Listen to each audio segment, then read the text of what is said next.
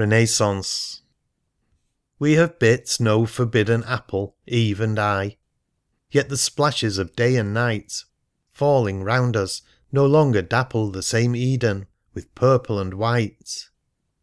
This is our own still valley, our Eden, our home, but day shows it vivid with feeling, and the pallor of night does not tally with dark sleep that once covered its ceiling. My little red heifer, tonight I looked in her eyes, she will calve tomorrow.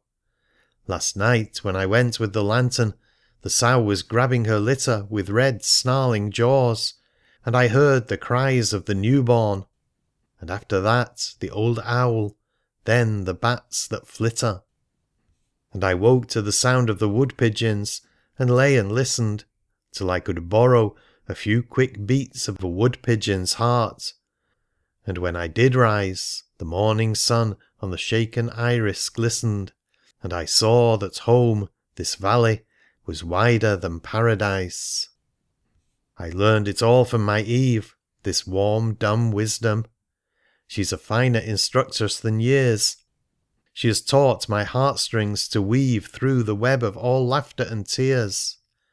And now I see the valley, fleshed all like me, with feelings that change and quiver, and all things seem to tally with something in me, something of which she's the giver.